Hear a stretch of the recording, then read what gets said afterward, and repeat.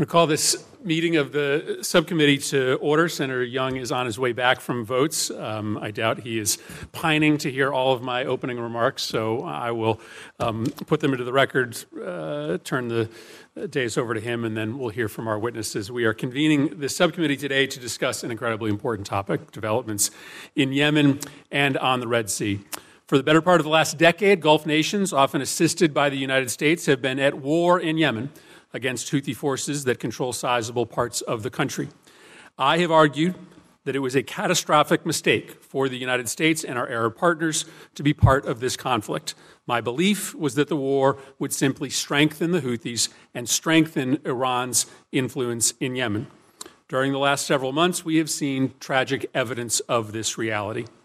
Armed with sophisticated technology from Iran and coordinated with the Iranian military, the Houthis have launched a dizzying barrage of attacks, missiles, underwater drones, aerial drones against ships transiting through the Red Sea. The Red Sea is one of the most important geostrategic locations in the world. 15% of international maritime commerce passes through its waters, and now 90% of Red Sea traffic has been forced to choose longer and costlier alternatives. The cost increases to global shipping of this diversion will be significant. Consumers will bear the brunt of that. But the impact isn't just economic. Due to the Houthis' actions in the Red Sea, bulk container ships with food supplies for starving people in Yemen haven't been able to make their deliveries. In Sudan, where 95% of the population can't afford more than one meal per day, aid deliveries of food and medicine are crucially delayed and come at significantly higher costs. I oppose the U.S. involvement in the Yemen war. I regret that Houthis are now strong enough to attack our interests in the region. But this is where we are. And now that we are in the crosshairs, we must respond. That's why I have supported the President's leadership to launch Operation Prosperity Guardian to restore maritime security in the Red Sea. I've also supported the President's decision, together with our partners in the UK, to target Houthi infrastructure in Yemen to prevent imminent attacks. That kinetic response has been paired with a targeted sanctions strategy to squeeze the Houthis' ability to finance their operations and increased interdiction efforts to intercept weapons coming from Iran to the Houthis. But this response has occurred without congressional authorization.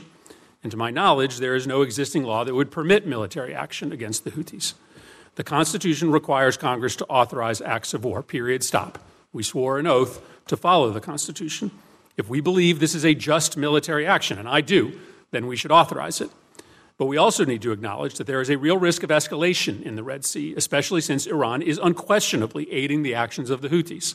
Thus, an authorization is important to legalize the existing operations, but also guard against an unauthorized mission creep.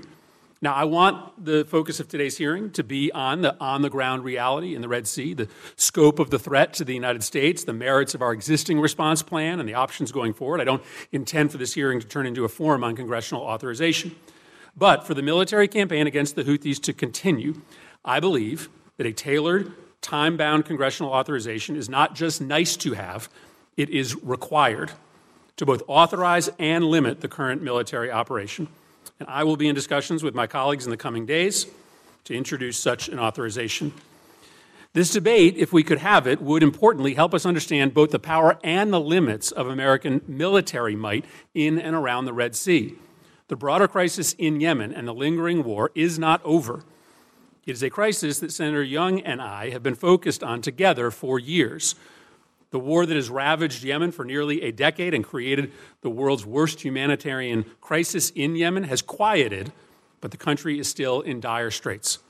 The United States, through Special Envoy Lenderking, who will testify before us today, regional allies, and the UN, have all been working together with Yemeni leaders and citizens to find a political solution to permanently end the war and resolve Yemen's internal conflicts. Peace will only come through political reconciliation. Our airstrikes can protect U.S. assets in the region and in the Red Sea, but they cannot bring peace to Yemen. This is an incredibly important hearing today. I look forward to our discussion with our witnesses to help us chart that path forward. And I'll now turn it over to Senator Young. Well, thank you, Chairman, for convening this important hearing on a critical foreign policy challenge. I thank our witnesses for appearing today. The actions of Iran's proxies in Yemen and the surrounding waters threaten the lives of innocent mariners and sailors, as well as significant global commerce, and they risk destabilizing a fragile pathway toward peace in Yemen. 9 nations border the Red Sea and connecting gulfs. None of them are Iran. And yet the blood-stained fingerprints of the world's leading state sponsor of terror are all over the Red Sea. Whether it be material support to the Houthis in Yemen or whether it be other means of direct support using its intelligence and command and control apparatus to enable the actions of the Houthis, these actions are having a cascading, destabilizing effect on food security in Africa, global energy prices, and the dreams of millions of Yemeni people to rebuild their society and lives. It's imperative that the administration respond to these actions while demonstrating it is both a strategy for deterring aggression and appropriate legal doctrine for maintaining these global commons. To date, I have not seen such a strategy put forward. I'm encouraged that the Foreign Relations Committee will be holding 2 hearings this week on Iran's destabilizing activities across the region. But I must also point out the lack of public committee action on these and other questions since Hamas attacks on Israel on October 7. I have no doubt about the sincerity of today's witnesses when they will tell us that they're committed to addressing the security challenges across the Red Sea and particularly in Yemen. I do have doubts, however, that the administration has an actionable plan to bring an end to Houthi aggression, Iranian terrorism, and a curtailment of Russian and Chinese meddling in this vital region. Our military actions to date, carried out by incredibly brave U.S. service members, have yet to stop the Houthis. The questions we're thus presented with are, what do we do now? What actions by the United States are we willing to countenance? How do we push back on the Iranian-parroted rhetoric tying the Houthis' actions to Israel's fight against Hamas? How do we continue to push for a stable peace process in Yemen? I hope that we'll be able to get at these topics today, and I hope that we'll hear from our witnesses today. What we hear will help us all better understand how the administration plans to ramp up its response to finally take seriously the need to respond adequately to the threats facing the Red Sea. Finally, I'd like to mention the names of Navy Special Warfare Operator First Class Chris Chambers and Navy Special Warfare Operator Second Class Nathan Gage Ingram. And I'd like to acknowledge and offer my sincerest sympathies to their families. These men came from families of veterans, all of whom understand sacrifice, but they're nonetheless in our hearts. These 2 brave men gave their lives to preserving America's security in the Red Sea, and we would be remiss if we didn't remember the continued danger our men and women in uniform face, even this very hour, on the land and sea and in the air around Yemen. Thank you, Mr. Chairman. Thank you very much, Senator Young. And let me add my words and sentiments of sympathy. Thank you for that recognition. The chairman is joining us today, and I turn it over to him for some opening remarks. Senator Murphy, first I want to welcome Ambassador Linda King and Secretary Shapiro to our committee and thank them for their service. I want to thank you, Mr. Chairman, and Ranking Member Young for conducting this hearing. I think it's extremely important. I just want to add my support for your opening comments on the responsibility of Congress in regards to the AUMF authorization for use of military force. I agree with you that the administration should be seeking that authority, and it's our responsibility to respond to it. And I also want to acknowledge your leadership and Senator Kane's leadership in regards to that issue. 1 or 2 points I'd just like to make. I'm very interested in learning where Iran's command and control was involved in regards to the Houthis campaign. I think as much information as we can get as to the responsibilities for the proxy activities by Iran would be helpful to us. And then the point that you raised earlier, and that is, how is the campaign in regards to the Red Sea with the Houthis affecting the prospects for peace within Yemen from the warring parties? I think these are all issues that are going to be very important for us to learn today, and I thank you very much for conducting this hearing. Thank you very much, Mr. Chairman. Let me introduce our two witnesses, and then I'll turn it over to both of you for 5-minute remarks. It's my pleasure to introduce Tim Lenderking, U.S. Special Envoy for Yemen. Mr. Lenderking is familiar to many of us on this committee. Previously served as Deputy Assistant Secretary of State for Arabian and Peninsula Affairs in the Near East Bureau at the Department of State and held other key positions at the State Department in the region. Dan Shapiro is here with us today, again, well known to this committee. He is currently the Deputy Assistant Secretary of Defense for the Middle East. Ambassador Shapiro is best known to us as a former U.S. ambassador to Israel and previously served in a number of important roles here in the United States Senate. I turn it over to you first, Mr. Lenderking, and then to Ambassador Shapiro.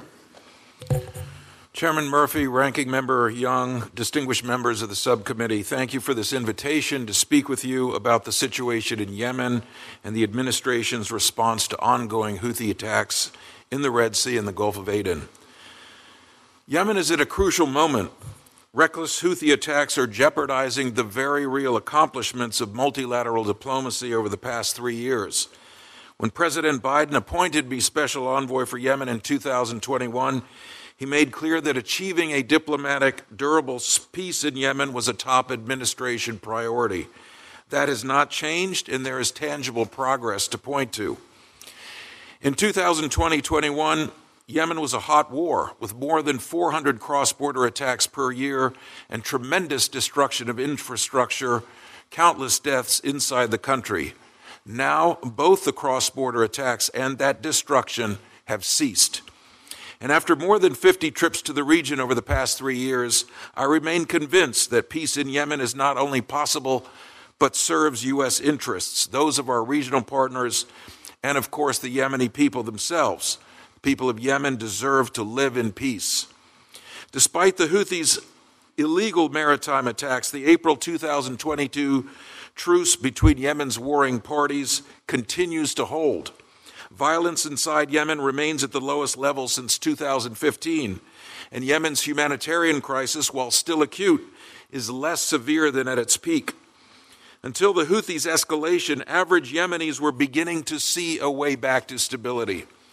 We should not lose sight of these milestones, even as we necessarily degrade and destroy Houthi military capabilities and condemn their attacks on civilian shipping.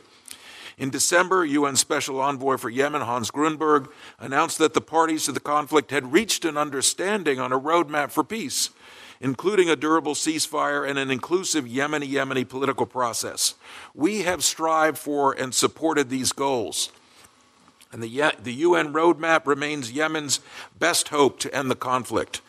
Yet, as we have all seen since October, the Houthis are throwing this progress away. Iran is equipping and facilitating Houthi attacks in the Red Sea. Credible public reports suggest a significant number of Iranian and Lebanese Hezbollah operatives are supporting Houthi attacks from inside Yemen. I can't imagine the Yemeni people want these Iranians in their country. This must stop. The Houthis risk killing mariners from many nations every time they launch an attack, which they have done on more than 45 occasions. By attacking oil tankers and other ships carrying hazardous materials, they are accountable for environmental catastrophe in the Red Sea. By making maritime traffic through the Red Sea costly and dangerous, the Houthis are exacerbating economic and humanitarian conditions in Egypt, Sudan, Ethiopia, and elsewhere. These attacks on commercial vessels are acts of terrorism. The Houthis are not even adhering to their stated goals. They are mostly striking ships with no connection whatsoever to Israel and driving up the difficulty and cost of delivering humanitarian aid to people around the world, including, of course, to Yemenis themselves. Since they hijacked the Galaxy Leader on November 19th, they've held hostage 25 innocent sailors from 5 countries. The Houthis should release them immediately and unconditionally and not behave in this reckless manner. What they're doing is piracy. Houthi hypocrisy becomes even clearer as we look at their continued abuse of the human rights of the Yemeni people. Their detention facilities are filling up with political detainees. They are recruiting child soldiers and indoctrinating them in hate. They are blockading the city of Taiz, Yemen's 3rd largest city, and they routinely restrict humanitarian access. Don't take it from me. Ask the Yemeni people. In response to the Red Sea threat, the United States and our partners are employing a multi-pronged military, economic, and diplomatic strategy to raise the cost of continued attacks and shift the Houthi calculus. The U.S. military has acted quickly and decisively to thwart the Houthi military threat. In addition, on February 16th, our designation of the Houthis as a specially designated global terrorist went into effect. The designation is a powerful means to hold the Houthis accountable. In parallel to targeted military strikes in the terrorism designation, we are also working every diplomatic channel to speak with one global voice to condemn Houthi attacks. Building on strong and unanimous statements from the UN Security Council and the G7, the United States mobilized a group of 44 states to call out Houthi provocations in the strongest possible terms. On January 10th, we secured passage of UN Security Council Resolution 2722, which demands a halt to these reckless attacks. These efforts are one component of a broader diplomatic strategy.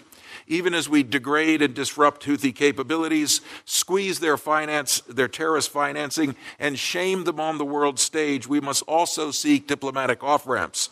We're working multiple channels to make clear to the Houthis that they must cease their attacks immediately. Let me be clear, we do not seek this confrontation, but we will respond to the attacks. I remain hopeful, as the envoy for Yemen, that we can preserve a diplomatic path forward, but the Houthis are harming their own people by putting off the peace process. Ultimately, peace in Yemen serves the interests of all Yemenis, just as it does those of the United States and our regional partners. The United States stands ready to support. Thank you again for your invitation today. I look forward to the discussion and your questions. Thank you. Ambassador Shapiro.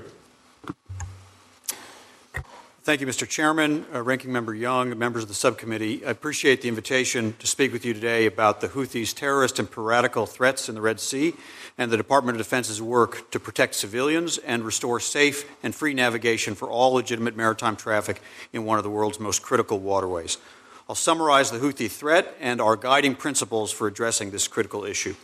Since November 19th, the Houthis have conducted at least 48 attacks against commercial shipping and naval vessels in and around the Red Sea, through which 15% of all global trade flows.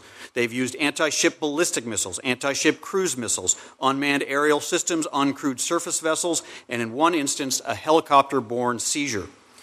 Despite the Houthis' claims, these attacks are almost entirely unrelated to Israel and Israeli-affiliated shipping. And to be clear, any such attacks would be entirely illegitimate anyway. These are indiscriminate attacks that are as much an affront to maritime commerce as is piracy. And they've affected the interests of more than 55 nations and threatened the free flow of commerce through the Red Sea, a bedrock of the global economy.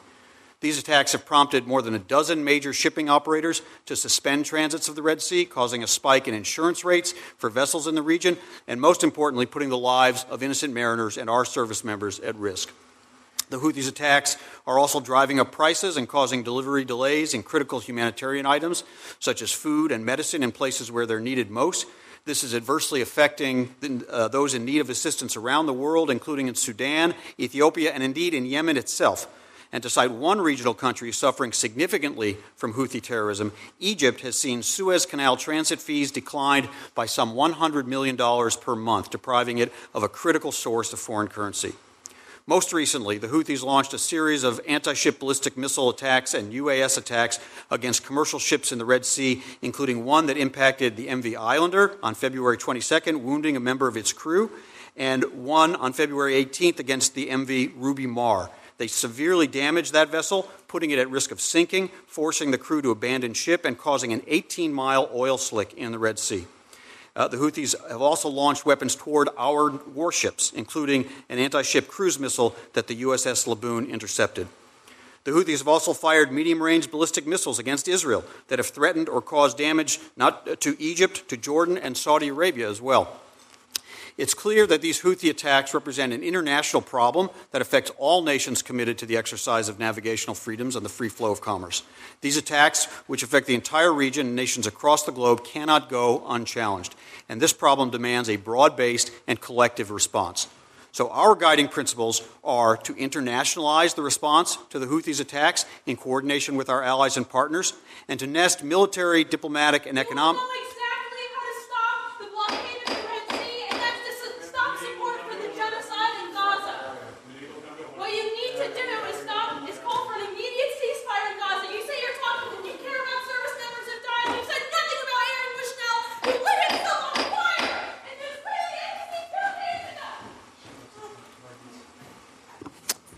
Witness can continue. We seek to internationalize the response to the Houthis' attacks in coordination with our allies and partners and to nest military, diplomatic, and economic actions within a whole-of-government approach to impose costs on the Houthi leadership and degrade their ability to conduct attacks on commercial shipping. Special Envoy Lenderking has discussed the State Department's intensive partner-based diplomacy and the specially designated global terrorist designation. I'll expand upon the Department of Defense's efforts in the Red Sea. Our main defensive effort in the Red Sea is called Operation Prosperity Guardian. Since Secretary Austin announced this coalition in December, more than 20 countries have joined to increase maritime patrols in the Red Sea and safeguard commercial shipping. The coalition is led by Task Force 153, which is charged with providing leadership and command and control of international maritime security activities in the Red Sea, Bab el-Mandeb Strait, and the Gulf of Aden. Operation Prosperity Guardian is designed to reassure the maritime shipping industry, deter illegal activity, and promote safe navigation while protecting the free flow of international commerce. Meanwhile, the department has been engaged in efforts to destroy and degrade the capabilities that the Houthis use to conduct maritime attacks, such as the anti-ship ballistic missiles, cruise missiles, unmanned aerial systems, and facilities known to house such weapons. On January 11th, January 22nd, February 3rd, and February 24th, at the President's direction, we executed deliberate, carefully planned multinational strikes against Houthi targets in Yemen alongside the United Kingdom and with the support of a growing number of partners that now includes Australia, Bahrain, Canada, Denmark, the Netherlands, and New Zealand. In our most recent deliberate strike this past Saturday, we struck 18 targets across 8 locations in Houthi-controlled Yemen, including Houthi underground weapon storage facilities, missile storage facilities, one-way attack unmanned aerial systems, air defense systems, radars, and a helicopter. Beyond coalition strikes, U.S. forces have also conducted self-defense strikes against Houthi targets, including missiles and UAS on launchers, posing an imminent threat nearly 36 times over the past few weeks. In total, we've struck over 230 targets in Houthi-controlled Yemen through both deliberate and self-defense strikes, likely destroying hundreds of Houthi weapons. That's not including the dozens of Houthi missiles and UAS that U.S. and partner naval vessels have intercepted and shot down over the Red Sea. In December, U.S. forces also disrupted the Houthis' attempts to board and seize the MV Maersk Hangzhou, sinking 3 Houthi fast boats in the process after they fired on U.S. helicopters. The Houthis have not attempted another seizure since that incident. However, they do appear committed to sustaining standoff maritime attacks with the remaining inventory of weapons. Complementary to our efforts to degrade and destroy Houthi capabilities, I'd like to mention the department's efforts to stem the flow of Iranian-origin lethal aid to Yemen that enables these attacks and to publicly expose Iran's support to the Houthis. On January 11th and January 28th, U.S. naval forces interdicted dhows carrying Iranian-origin lethal aid to the Houthis in clear violation of international law. And Senator Young, I want to thank you for recognizing our 2 Navy SEALs who perished in the January 11th interdiction. In these interdictions, U.S. forces discovered over 200 packages that contain components of unmanned underwater and surface vehicles, propulsion, guidance, and warheads for Houthi medium-range ballistic missiles and anti-ship cruise missiles, air defense-associated components, military-grade communication and network equipment, anti-tank guided missile launcher assemblies, explosive, and other military components. These are the very same weapons that have been employed by the Houthis to threaten and attack U.S. Navy vessels, but also innocent mariners on international merchant ships. In support of our efforts to publicly expose Iran's support to the Houthis, the Defense Intelligence Agency published this unclassified report providing clear and compelling evidence that the Houthis have employed Iranian-origin missiles and unmanned aerial attack vehicles in these attacks. Iran doesn't control the Houthis in the way it does Iran-aligned militia groups in Iraq and Syria, but it certainly has the choice to provide or withhold support to the Houthis, without which the Houthis would struggle to effectively track and strike vehicles in the Red Sea and Gulf of Aden. We've made it very clear to Iran that we hold it accountable for attacks by its partners and proxies and believe Iranian leaders are aware of the consequences should these attacks result in U.S. casualties. Our actions in Iraq and Syria have demonstrated the administration's willingness to directly hold Iran responsible for militia attacks and to underscore, in response to a continuing pattern of Iranian and Iran-backed attacks against U.S. personnel and facilities and the continuing threat of future such attacks, the United States has taken, and as necessary will continue to take, military action against the IRGC and its affiliates. In conclusion, while the Department of Defense supports the overall aim of de-escalating tensions and restoring stability in the Red Sea, we will not hesitate to defend civilians and protect the free flow of commerce in one of the world's most critical waterways. I look forward to your questions. Thank you both for your testimony. We'll start a round of 5-minute questions. Envoy Lenderking, you have spent the better part of the last 3 years both speaking to and trying to understand the Houthis and their rationale for their engagement in a variety of conflicts. Their rationale for these strikes is ridiculous on its face. They say this is connected to Israel's response in Gaza, and yet they are attacking ships indiscriminate of the ship's flag. This seems to have nothing to do with what is happening in Gaza. But it's really important that we understand what the reasons are for this engagement, what the Houthis' goals are, because it will help us shape a response and help us try to rebuild deterrence. So I'd appreciate you talking to the committee for a moment about why you think the Houthis have chosen to engage the United States and our allies in this way by attacking the shipping lanes in the Red Sea, and what you think the goals are of that engagement. Well, thank you very much, Senator, and thanks for all of your support over the years for this effort that we've engaged on to bring a peace deal in Yemen. Very grateful for that. I think there are two factors that are driving the Houthis, at least. One is Gaza, in a sense, presented an opportunity for them that they felt they wanted to take advantage of, and I think they were, as we've both clearly said, goaded, encouraged, instructed, aided, abetted, assisted by the Iranians to take the fight to the Red Sea.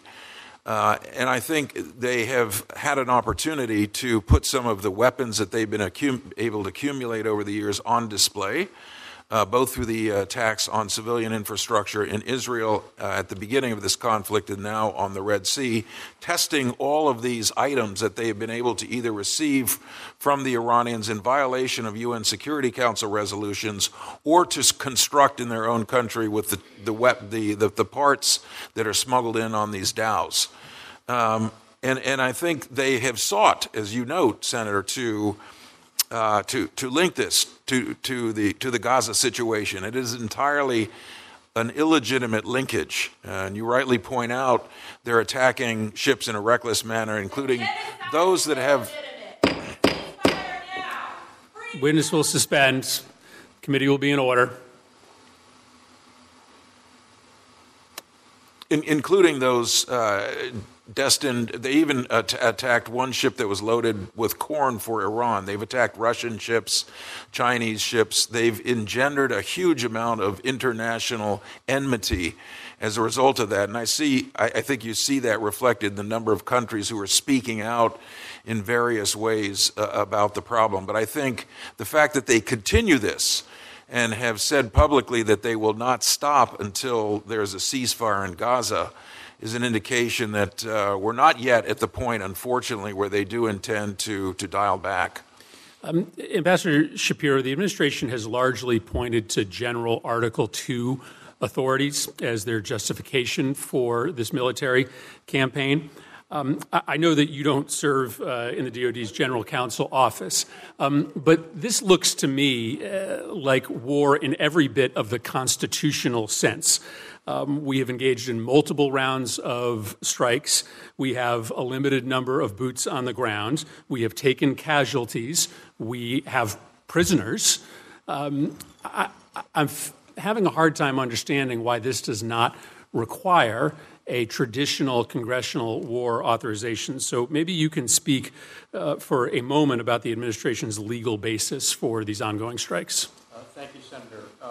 U.S. forces maintain the ability to defend themselves when attacked.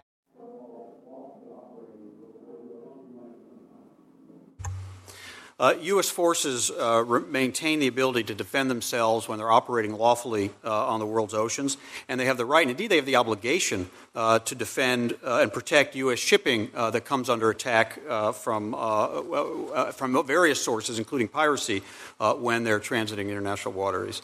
The President did direct the deliberate strikes consistent with his Article 2 authority as Commander-in-Chief to protect and defend U.S. personnel and certain partners.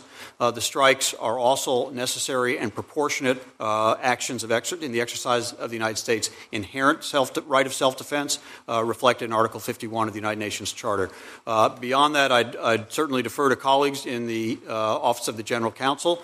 On appropriate occasions, the President has forwarded to the Congress a report consistent with the War Powers Resolution, but I'll defer to my colleagues to go further. Senator Young.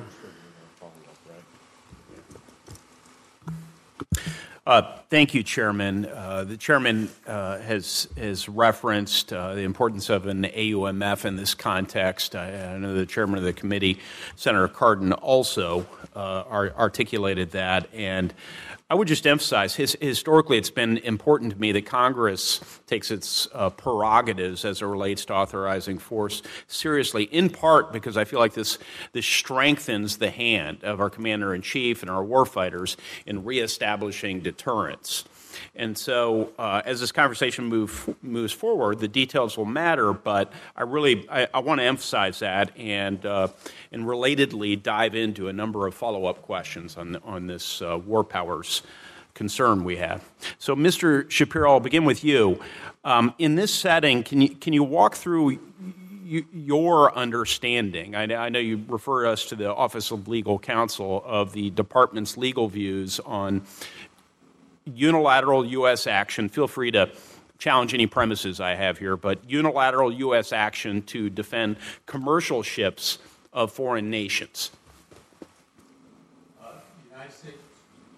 Thank you, Senator. The President, again, has directed these strikes consistent with the Article 2 authority as Commander-in-Chief to protect and defend U.S. personnel and certain partners. That's an important element. We have partners in this coalition, and it is fully within the President's authority as Commander-in-Chief to make those. Is there a precedent you're looking to?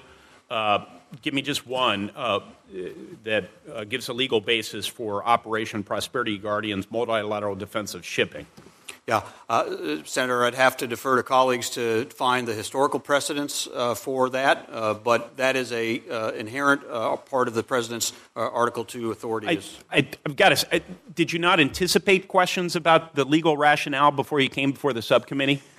Senator, we did indeed, and those are the answers that we believe provide the President the authority to conduct these operations, both the defensive operations and indeed proportional responses. This is about as rigorous as, I'll say for the record, not for you, of course, because you've been tasked with being here, but those are about as specific as the administration's rationale that they gave with the War Powers notification. So we're going to need more information on a going forward basis.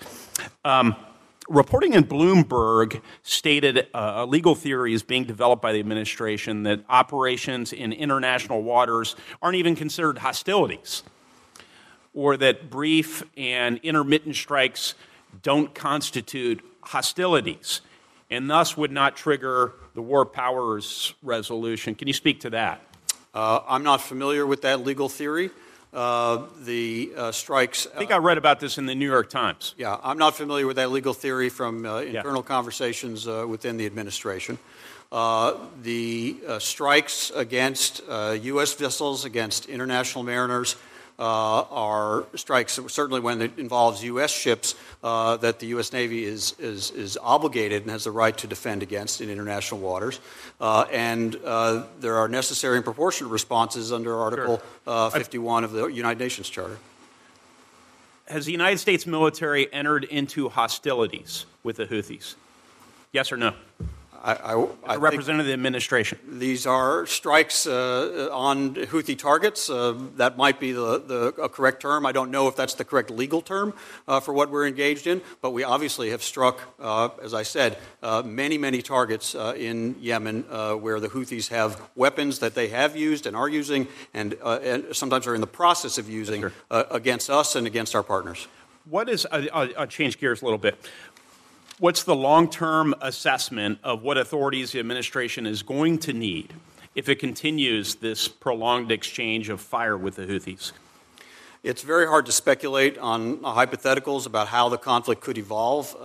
Until now, I think we feel very strongly the President has the authorities, the ones I've articulated. I don't think there's any question, and this hearing is part of that. The administration is committed to consult with Congress on additional actions going forward and the authorities under which that would be conducted. Thank you. What's the administration's anticipated endpoint at which it assesses it has restored deterrence? We need to see the Houthis stop these attacks. We clearly have not seen that yet. They clearly feel that it serves some interest, whether it's an internal one, whether it's an Iranian agenda, whether it's a regional raising of their profile, whatever it is. And we have removed and degraded considerable capability. They still have capability. Yes, sir. So until they stop, we are not done. So just extending that, not done, can you characterize for me what level of military activity is going to be necessary, the administration is prepared to take to reach that endpoint so that they're not done? Senator, again, it's very hard to speculate. Much of it depends on when they decide they have endured enough of the strikes that we and degraded enough of the capability that we are capable of and exercising now on an ongoing basis. We hope to restore stability and de-escalate tensions in the region very soon. So we don't want to assume this will take a particular amount of time. We want to use all the tools and the partners and the capabilities we have to make very clear to them and, of course, to Iran, their supporters and sponsors, that this must end, and we'll continue to take action until it comes to an end. Chairman. Senator Kaine. Thank you, Mr. Chair, and thank you to the witnesses. The Houthi behavior is abhorrent, but I've got to admit I have grave skepticism about what we are doing right now. I have grave skepticism about the legal authorities. I have grave skepticism about the absence of true shared responsibility with nations whose ships are being attacked by the Houthis. Why should the U.S. and the U.K. be shouldering the burden of protecting other nations' ships? And I have serious skepticism about the effectiveness of this operation in terms of de-escalating either the attacks in the Red Sea. To begin with, on legal authority, I think we've all conceded that there is no congressional authorization for these hostilities. The hostilities definition under the War Powers Resolution has clearly been met when we're talking about 200 attacks on Houthis. We're losing troops. They're losing civilian casualties and others. This is hostilities. There's no congressional authorization for them. To claim that this is covered by Article 2 self-defense, Article 2 self-defense means you can defend U.S. personnel, you can defend U.S. military assets, you probably can defend U.S. commercial ships. But the defense of other nations' commercial ships in no way, and it's not even close, that's not self-defense under Article 2 of the Constitution. And a president can't make it self-defense by calling another nation a partner. If you're defending the commercial ships of other nations, it is, in my view, laughable to call that self-defense.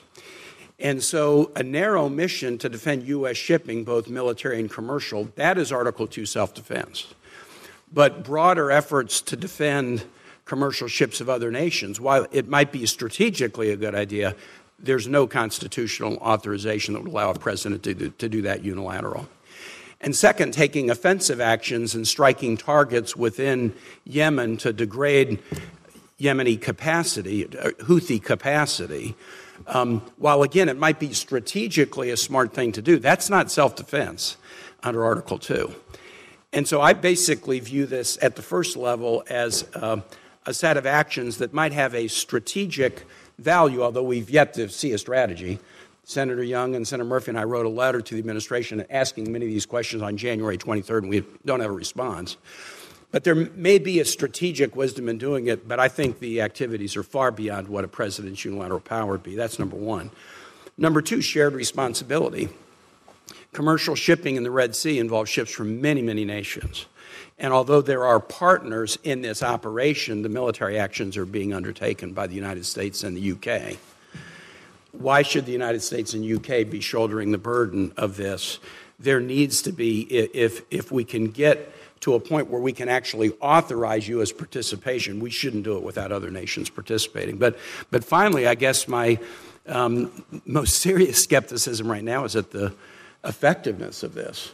President Biden himself has said that the actions that we are undertaking are not likely to deter Houthi escalation.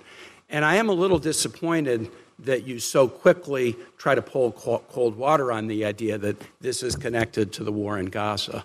These attacks started, Secretary Shapiro, as you said, on November 19. The Houthis have said this is because of the war in Gaza. Now, you've pointed out instances of ships that weren't going to Israel or instances of ships that had food that were going to nations that needed food.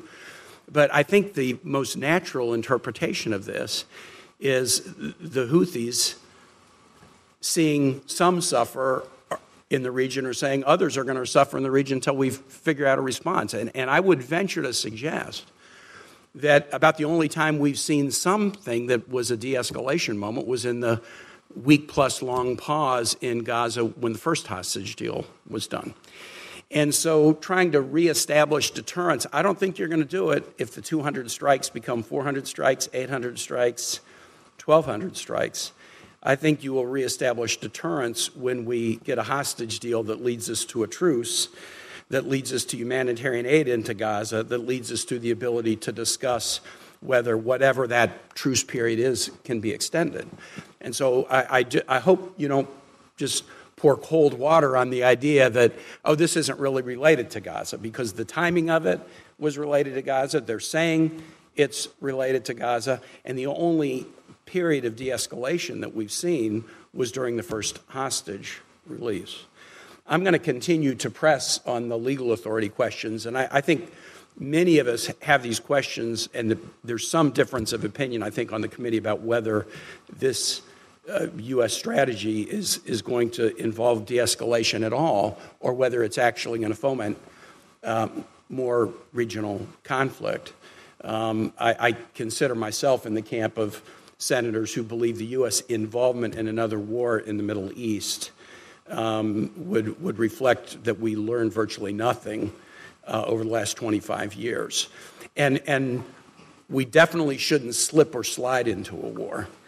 This is the kind of thing that can lead us to slip or slide into a war, and that's why Congress needs to be engaged and have a debate about whether this is a mission that's in the national interest or not. I yield back, Mr. Chair. Thank you, Senator Romney. Thank you, Mr. Chairman. For the witnesses' benefit, I'm not going to be talking about the AUMF, but I think we've discussed that fully, and it's an important topic, and I concur with the direction of the questions that have been asked so far.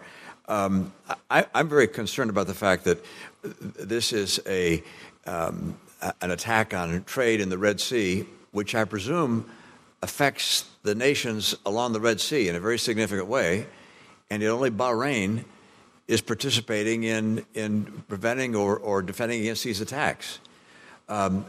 What is the administration's effort with Saudi Arabia in terms of becoming more involved in this effort, and is there progress on that front? Mr. Leonard King?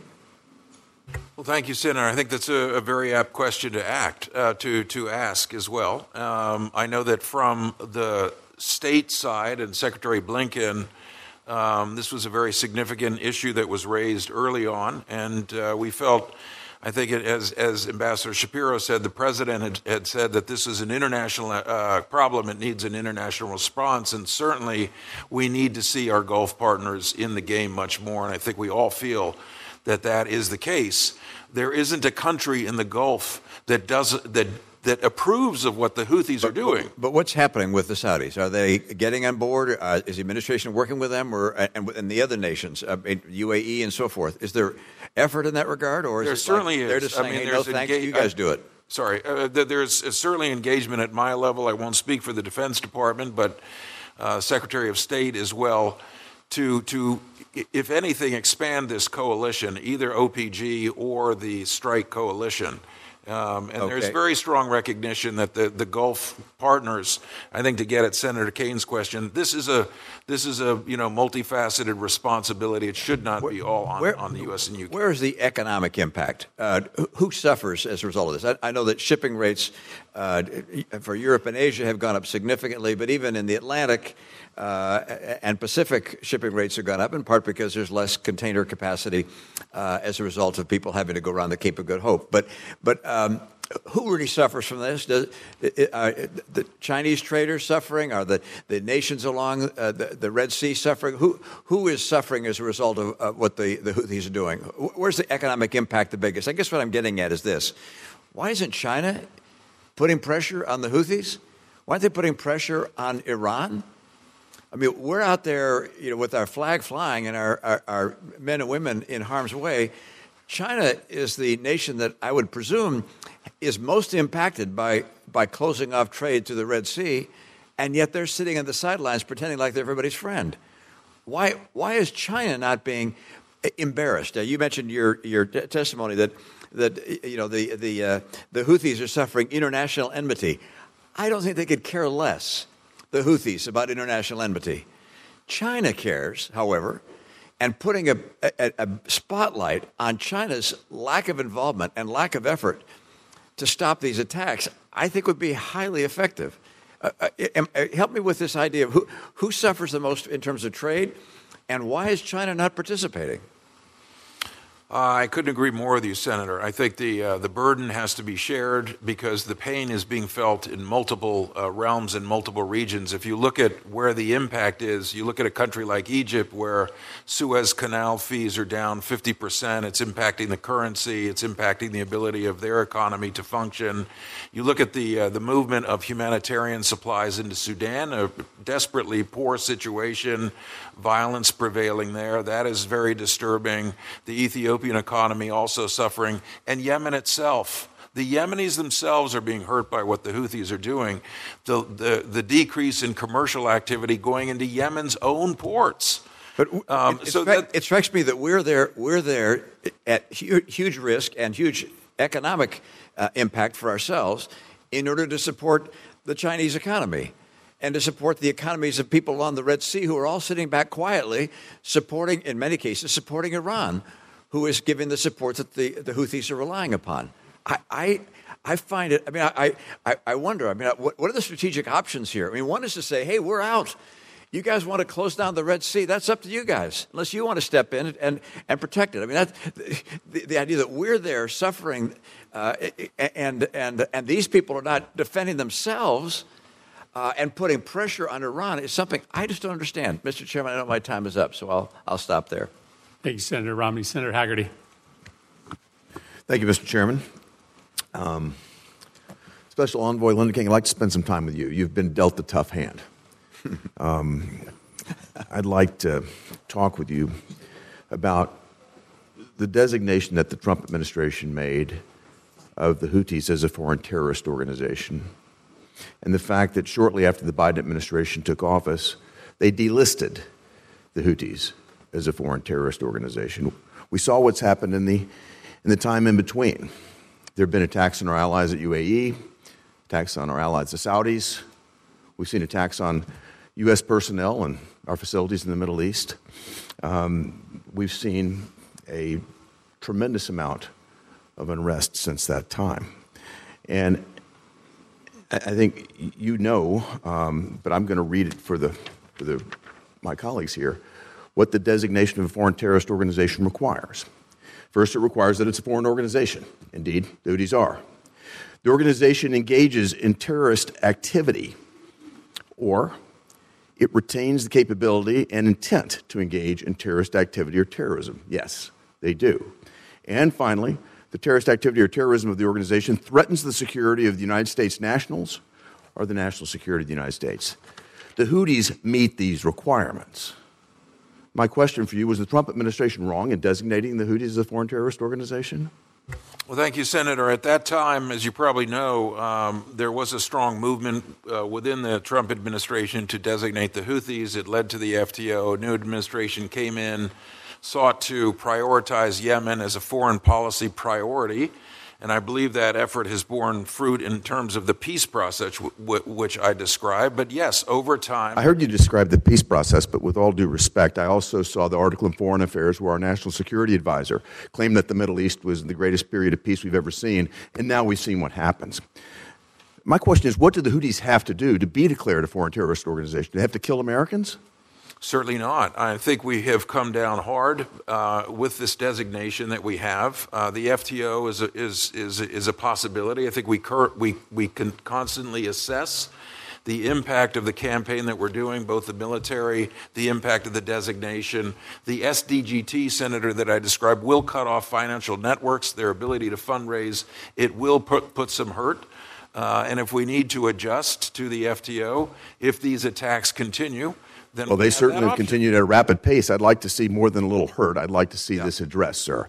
Let me go to another thing that concerns me, and that has to do with the diversion of the aid that we send to Yemen. I think about what Hamas has done with the aid that we've sent to Gaza. I'm deeply concerned that the Houthis may as well divert the aid that we're sending, the U.S. taxpayer-funded humanitarian aid that we're sending into Yemen. And I've got a very disturbing example here. I'm sure there are others. But the Biden administration right now is sending over $1.1 million for the Yemen-based operations of Norwegian People's Aid. Norwegian People's Aid. This is an organization, the NPA, that settled a civil lawsuit with the Department of Justice in 2018 for previously providing training and expert advice to the Iranian military and to Palestinian terrorist groups, including Hamas. And we're sending our tax dollars there. They started receiving them in August of last year, and they're supposed to be receiving them all the way through September of this year. We shouldn't send a penny to an organization like this. So my question to you, and I know this is a tough question to answer, but can you guarantee that our taxpayer dollars that are going to Yemen aren't in some way being diverted to the Houthis to support this activity that we're talking about right now? Well, Senator, I think that's an incredibly important point. I'm not aware of any taxpayer dollar going to support this type of activity. That should not be happening. That is definitely not within the priorities of our... And you guarantee that our taxpayer money won't wind up supporting the Houthis doing exactly what they're doing, which is putting U.S. and many other lives at risk, driving up inflation, not only in the region, as was described by Mr. Shapiro, but it's disrupting supply chains. It's causing cargo shipments to go up. It's causing inflation right here, hurting Americans at home. I'm concerned that we're right back funding both sides of the proposition here by sending this aid there. Senator, I share the concern. I will certainly take a look at that. I'd appreciate it. Secretary Blinken could not answer me either when I asked him about the foreign aid that's going into Gaza and that's being diverted by Hamas. Please address this. Thank you. For your concern. Yep. Are you ready to go, Senator Van Hollen? Because you're up. I am. Thank you. Thank you, Mr. Chairman. Welcome to both of you. It's great to see you. And just to my friend, Senator Hagerty, I would suggest everybody look at the statements, including a recent renewal of the statement by David Satterfield, our ambassador, that makes it absolutely clear that when it comes to aid being provided by UN organizations and international NGOs, that he's gotten no reports of diversion, even from our Israeli friends, and I'd be happy to share that with the senator. If I might, I've had direct reports from the Israelis. That's exactly what's happening. Well, they haven't reported it to the person on the ground, David Satterfield, who is our coordinator, and that's a statement I've got from him recently. It's a couple days ago. Happy to share it with you. It would only require Mr. Satterfield to go and ask the National Security Advisor. All right, Senator Van Hollen is recommended. Thank you. If I could, Mr. Chairman, just have a few more minutes as a result of that. Look, I want to pick up on a couple of questions raised by Senator Kaine and Ambassador Shapiro. Good to see you. Which is there's been lots of discussion here about our actions against the Houthis, and I am fully in support of protecting waterways. But let's also recognize that the Houthi action has been in response to the war on Gaza.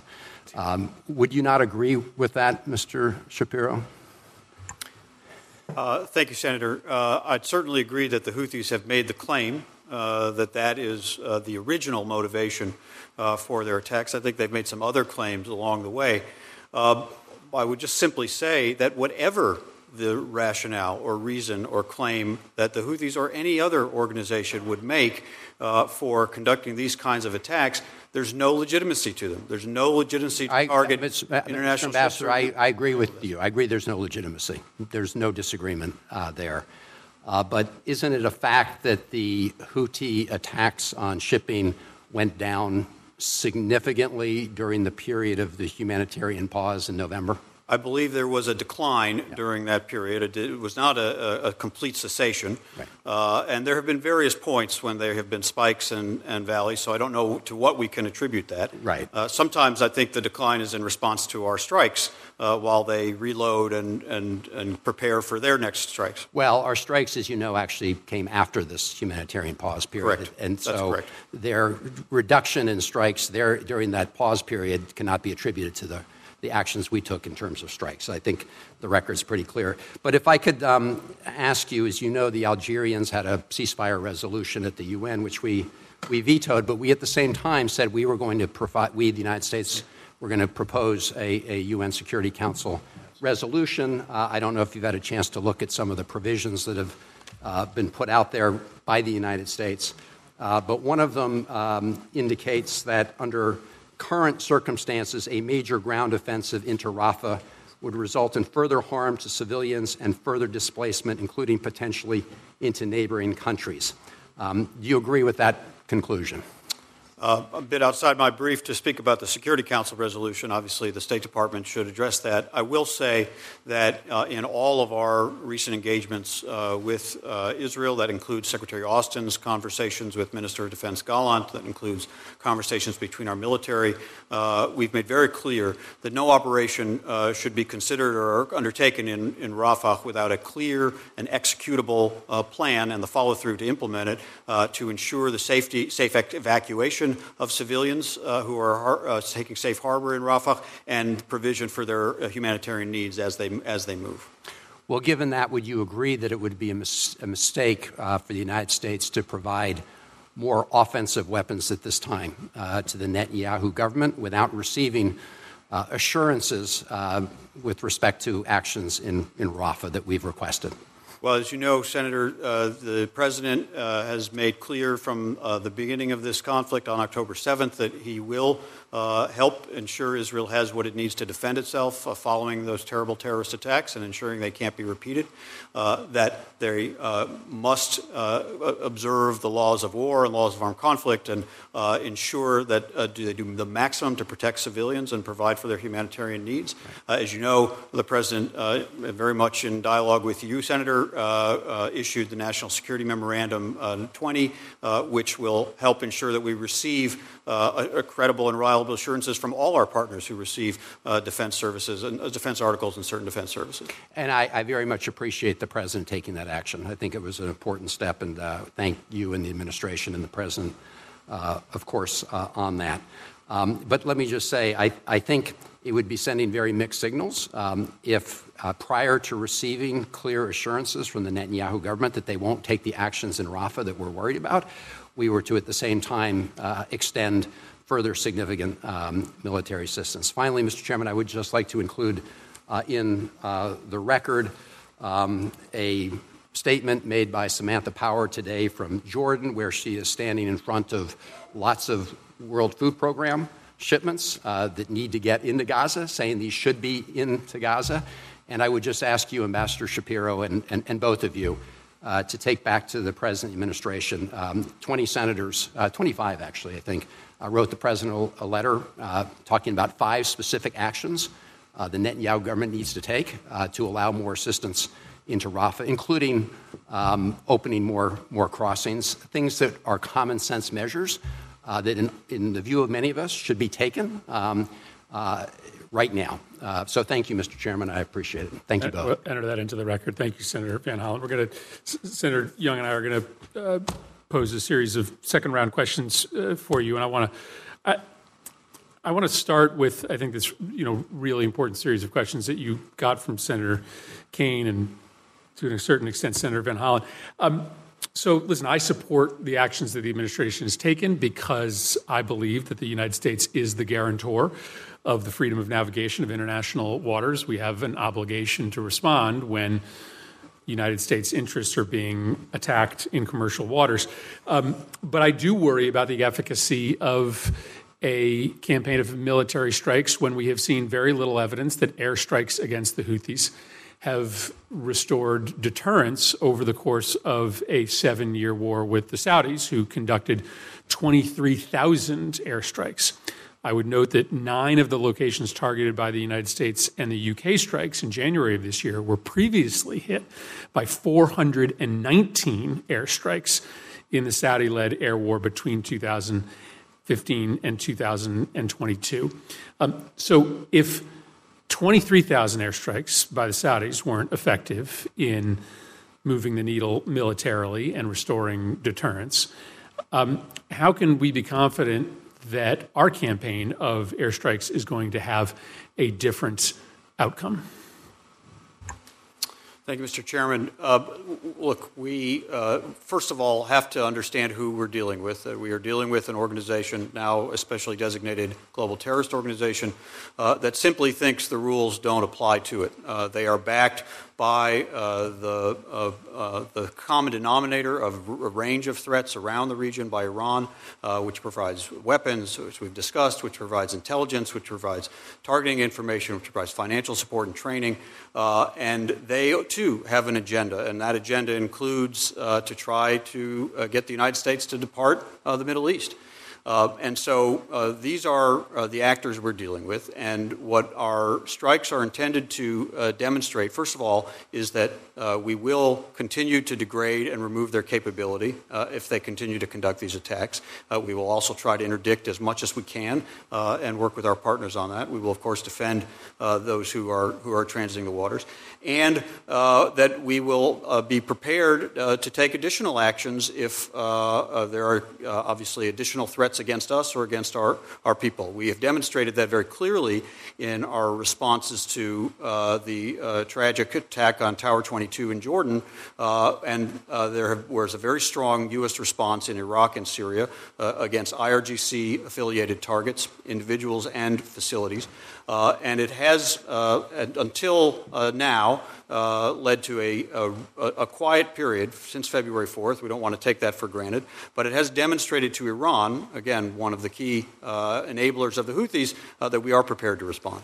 Right, but the extent of the military infrastructure inside Yemen, especially after 7 years of developing partnership with Iran, is extensive. And they have shown over the course of 7 years of significant airstrikes from the Saudis, sometimes with U.S. participation and help, the ability to very quickly rebuild their capacity. There's not a lot of evidence that during the period of these airstrikes we have had any effective deterrent. Do we actually believe there is a finite amount of infrastructure that can be hit and destroyed so as to change the reality inside the Red Sea through military operations alone? We know that they still have capability. We sort of have a good sense of the numerator, what we have been able to eliminate and what they've used, and we don't fully know the denominator. That's obviously information we're working to develop, and obviously we're working to prevent that from expanding through interdictions, and working with partners to prevent other smuggling activities.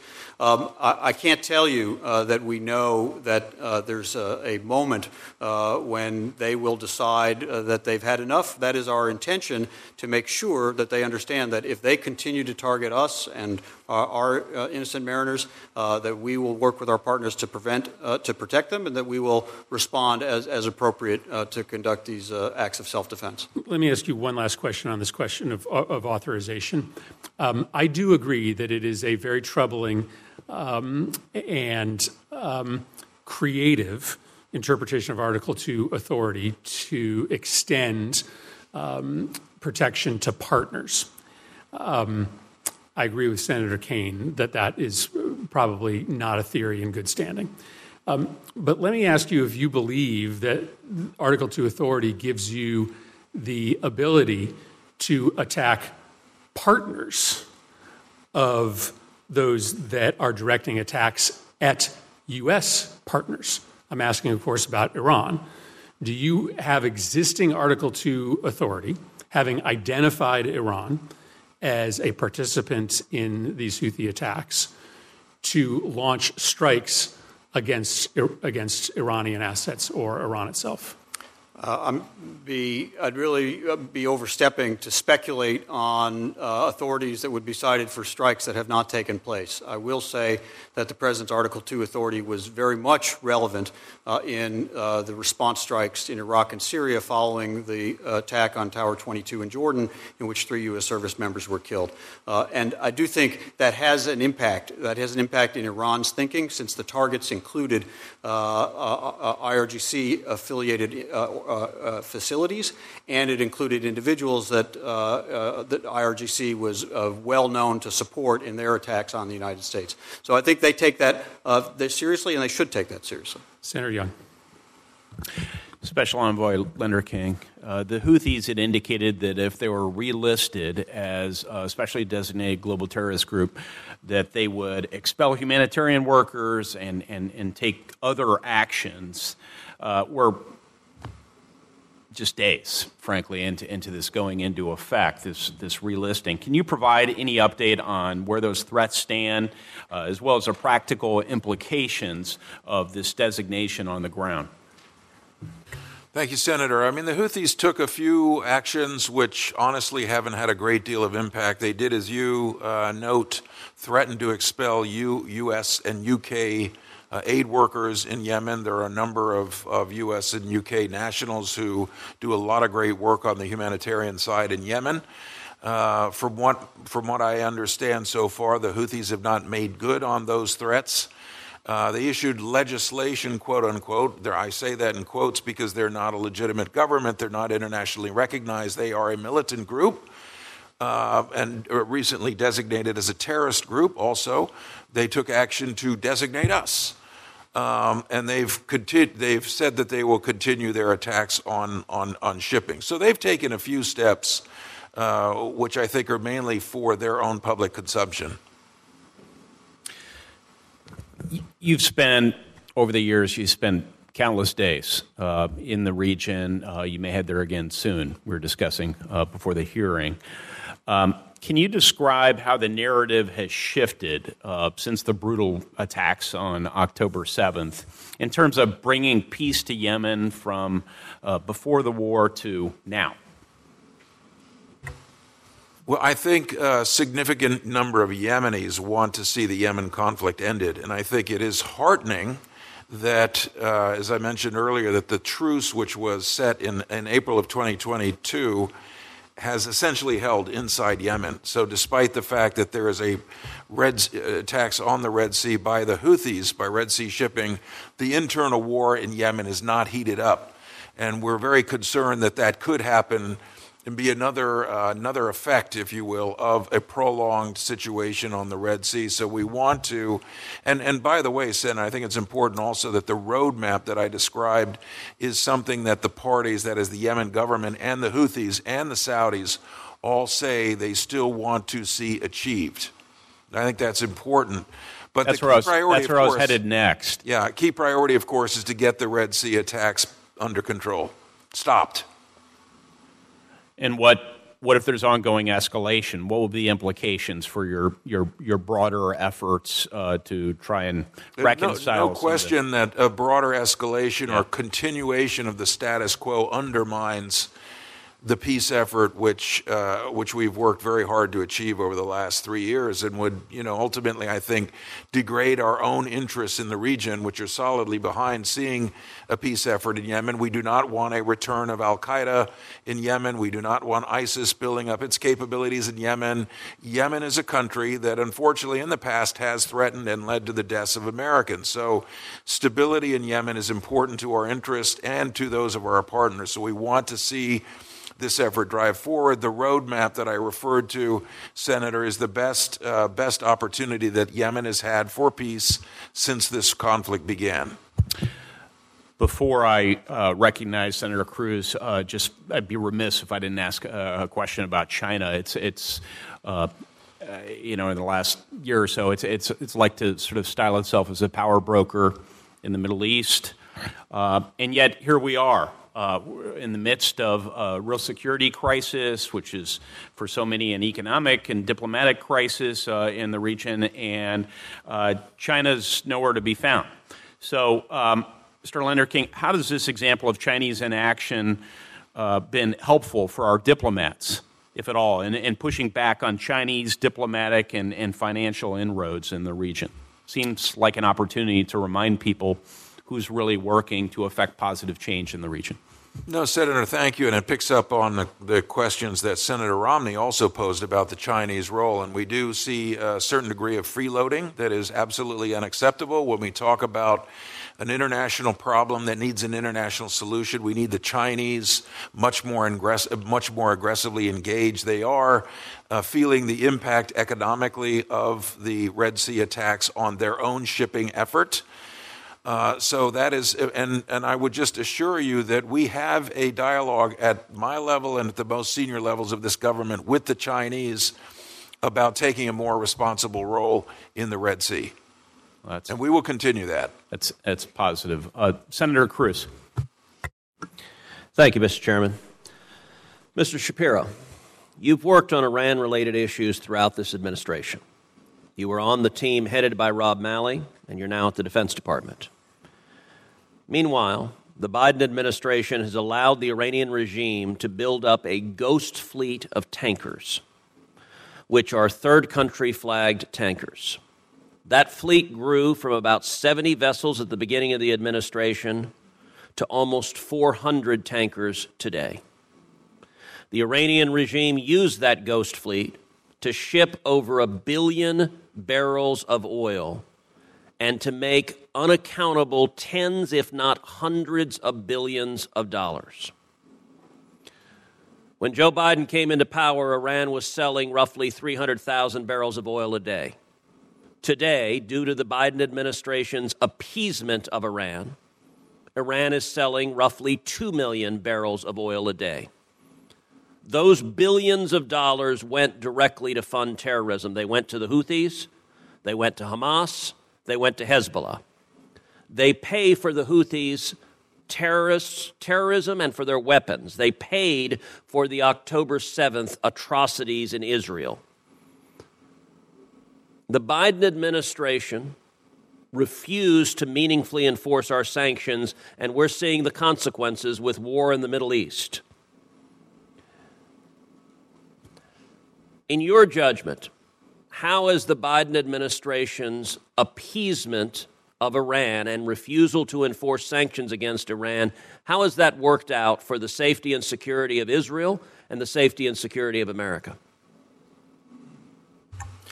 Thank you, Senator. A number of the questions you raise about sanctions enforcement are the province of the Treasury Department, and I simply, on behalf of the Defense Department, will have to defer to my colleagues there. I will tell you that the subject of the hearing focuses on how we are responding to this particular threat of an Iranian-sponsored and backed organization, the Houthi. Before you arrived, we also spoke a bit about the U.S. response to other Iranian proxies. Okay, I had a question. How's this working out for the safety and security of Israel and the safety and security of America? You're not answering that question. The answer I can provide is that we are making very clear to Iran, through our posture in the region, through the assistance we provide to our partners, including Israel, in its need to defend itself, to our own responses when Iran and Iranian-backed organizations have targeted our personnel and tragically have killed 3 of our personnel, and in their sponsorship of the Houthi military strikes against free shipping in the Red Sea, that we will respond. And Iran with all respect, that's baloney. And the Ayatollah has heard the message. Let me ask you, how many Ghost Fleet vessels did the Biden administration sanction before October 7th? Again, sanctions matters belong to the Treasury Department, so I don't know the answer. I don't know the answer, and would have to defer to the Department of Treasury. And is the Biden administration concerned about the billions of dollars. They continue to flow to the Ayatollah today. Right now, today, that money is flowing to the Ayatollah because there are 400 ships in the Ghost Fleet that this administration won't sanction. The Ayatollah is selling much of that oil to communist China. The revenue is being used to fund Hamas, to fund Hezbollah, to fund the Houthis. And the Biden administration's response is, well, we made very clear there will be consequences. Baloney. Cut off the money. Why will the Biden administration not cut off the money from Iran? Senator, I really have to stay in the lane of the Department of Defense. What we have made very clear... Did you work with Rob Malley and his task force? I worked for a few months as an advisor to then Special Envoy Malley, yes. And you were ambassador to Israel. You have long experience in the region. I find it impossible that you have no views on the $100 billion plus that Joe Biden has gifted to the Ayatollah that has been used to murder Americans and murder Israelis. I'm asking you, isn't it time to cut off the money?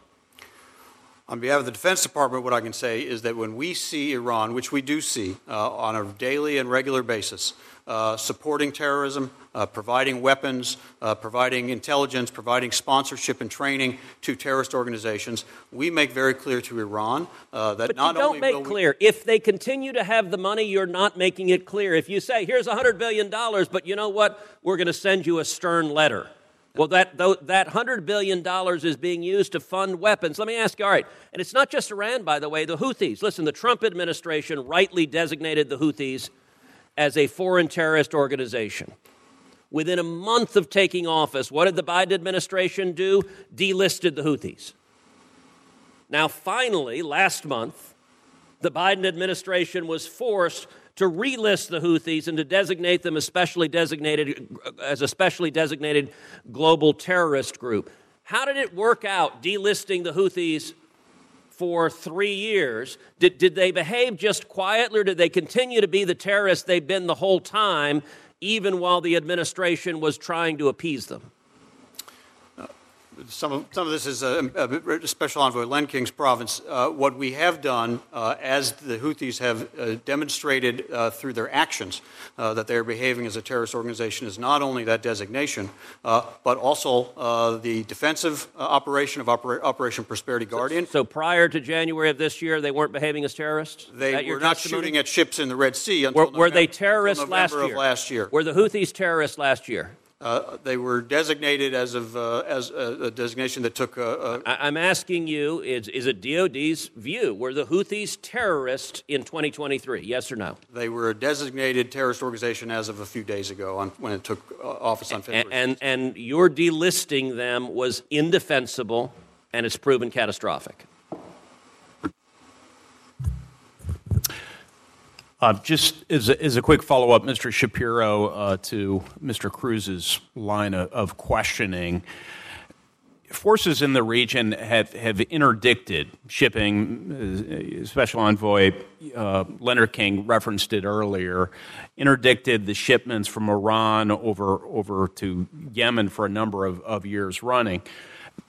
Can you describe briefly, and then I'll turn it over to my colleague, Senator Barrasso, Mr. Shapiro, how's the smuggling situation evolved since October 7th and since we've surged our forces into the Red and Arabian Sea? Thank you, Senator. The smuggling continues. We know that it continues. I think to get into details to describe exactly what we are seeing, the volume, the routes, the shipments would probably require speaking in a closed session. But because we continue to see those efforts we have undertaken, and NAVCENT in particular has been in the lead on this, enhanced efforts to identify and then interdict those shipments when we see them. We do communicate with various partners who could also bring that capability to interdict. Ambassador Leonard King and I have worked together on looking at opportunities to strengthen the inspection mechanism of UNVIM, which tanker shipments that are on their way into the Hodeidah port of Yemen are also searched for weapons. This is a work in progress. So I believe the smuggling does continue, but because we know it continues, we are upping our efforts to interdict those shipments. Senator Barrasso. Well, thanks so much, Mr. Chairman. Thanks for holding this meeting. Mr. Lenderking, last week I was in Djibouti. We have 140 members of the Wyoming Air National Guard there. They're right there at the tip of activities. It's a hot spot. What we see is happening, with attack on the ships that are training to the point where they can't get through the Suez Canal. They can't get insurance. They're going around Africa. It's adding about 12 days to the transit time. Concern adding to the costs significantly, the impact of foreign trade. All of these things as a result of the Houthis and what they're doing in that area, aiming at ships, some with drones, sometimes with missiles. It's only about 11 miles that I was there at the point, looking how close things were. So they're in a hot spot. The day I get back, the New York Times has this big expose about the fact that the administration has really fallen down on the job of trying to prevent the sale of Iranian oil to China. They reported 59 million barrels of oil on, they described them as shadowy tankers that left Iran, and all of these have ended up in China. And then the cash from all of this ended up in Iran, and they said at the lowest prices of oil it would be $2.8 billion, but likely much more as prices fluctuate. Secretary of Treasury came to Congress. She testified, this is before that report came out, that, things are fine, that we're doing everything we can. American people don't believe it. The soldiers that are there risking their lives don't believe it, because that's the money that's being used. There was 140 attacks by the Houthis, funded and by Iran, on American soldiers in the last 4 months. We know where the money's coming from. A lot of it's coming from the sale of oil that we should be blocking, or other funds that go from the United States.